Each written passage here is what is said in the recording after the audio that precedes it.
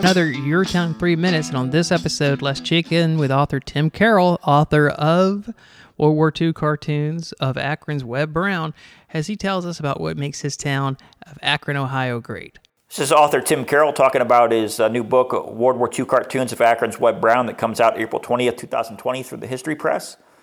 And what makes my hometown unique is it's the rubber city, known as the city of invention.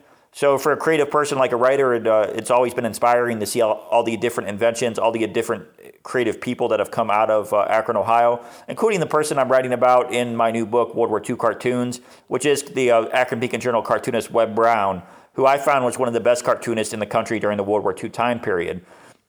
And why I wanted to write my book is that my first book that I came out with was called World War II Akron. And while I was researching World War II Akron, I came across some cartoons that were pretty good in the newspaper. I came across one, and it was really, really a great cartoon, and I was like, oh, that's awesome.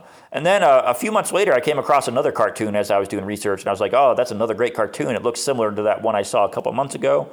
And I kind of thought, I wonder if this cartoonist worked for the Akron Beacon Journal, and this is the same person. So I did some research, and I found out that Webb Brown did work for the Beacon Journal, and his artwork, from what I've seen, because I've looked through a lot of the cartoonists from the time period, was some of the best cartoon work in the country during the World War II time period. He came back from the Spanish-American War in 1898, 1899 time frame, and then began a 46-year career as a cartoonist, and was known as one of the best cartoonists in the country, even in the early 1900s. But since he lived and grew up in Akron, even though he bounced around different newspapers, including going out to Boston, he decided to work for his hometown newspaper, the Akron Beacon Journal, from 1929 to 1945, where he was at the top of his game. Again, he had a 46-year career, so creating cartoons for 46 years. During the World War II time period, he was really at the top of his game. He didn't retire till the December of 1945, so you really see the best artwork he was making during that time period. So I looked through all of his cartoons from 1929 through 1945, and which took me about a month or so during World War II, when I was writing World War II Akron, and I loved every second of it. His cartoons were great. The artwork was fantastic. There were over thousands of cartoons.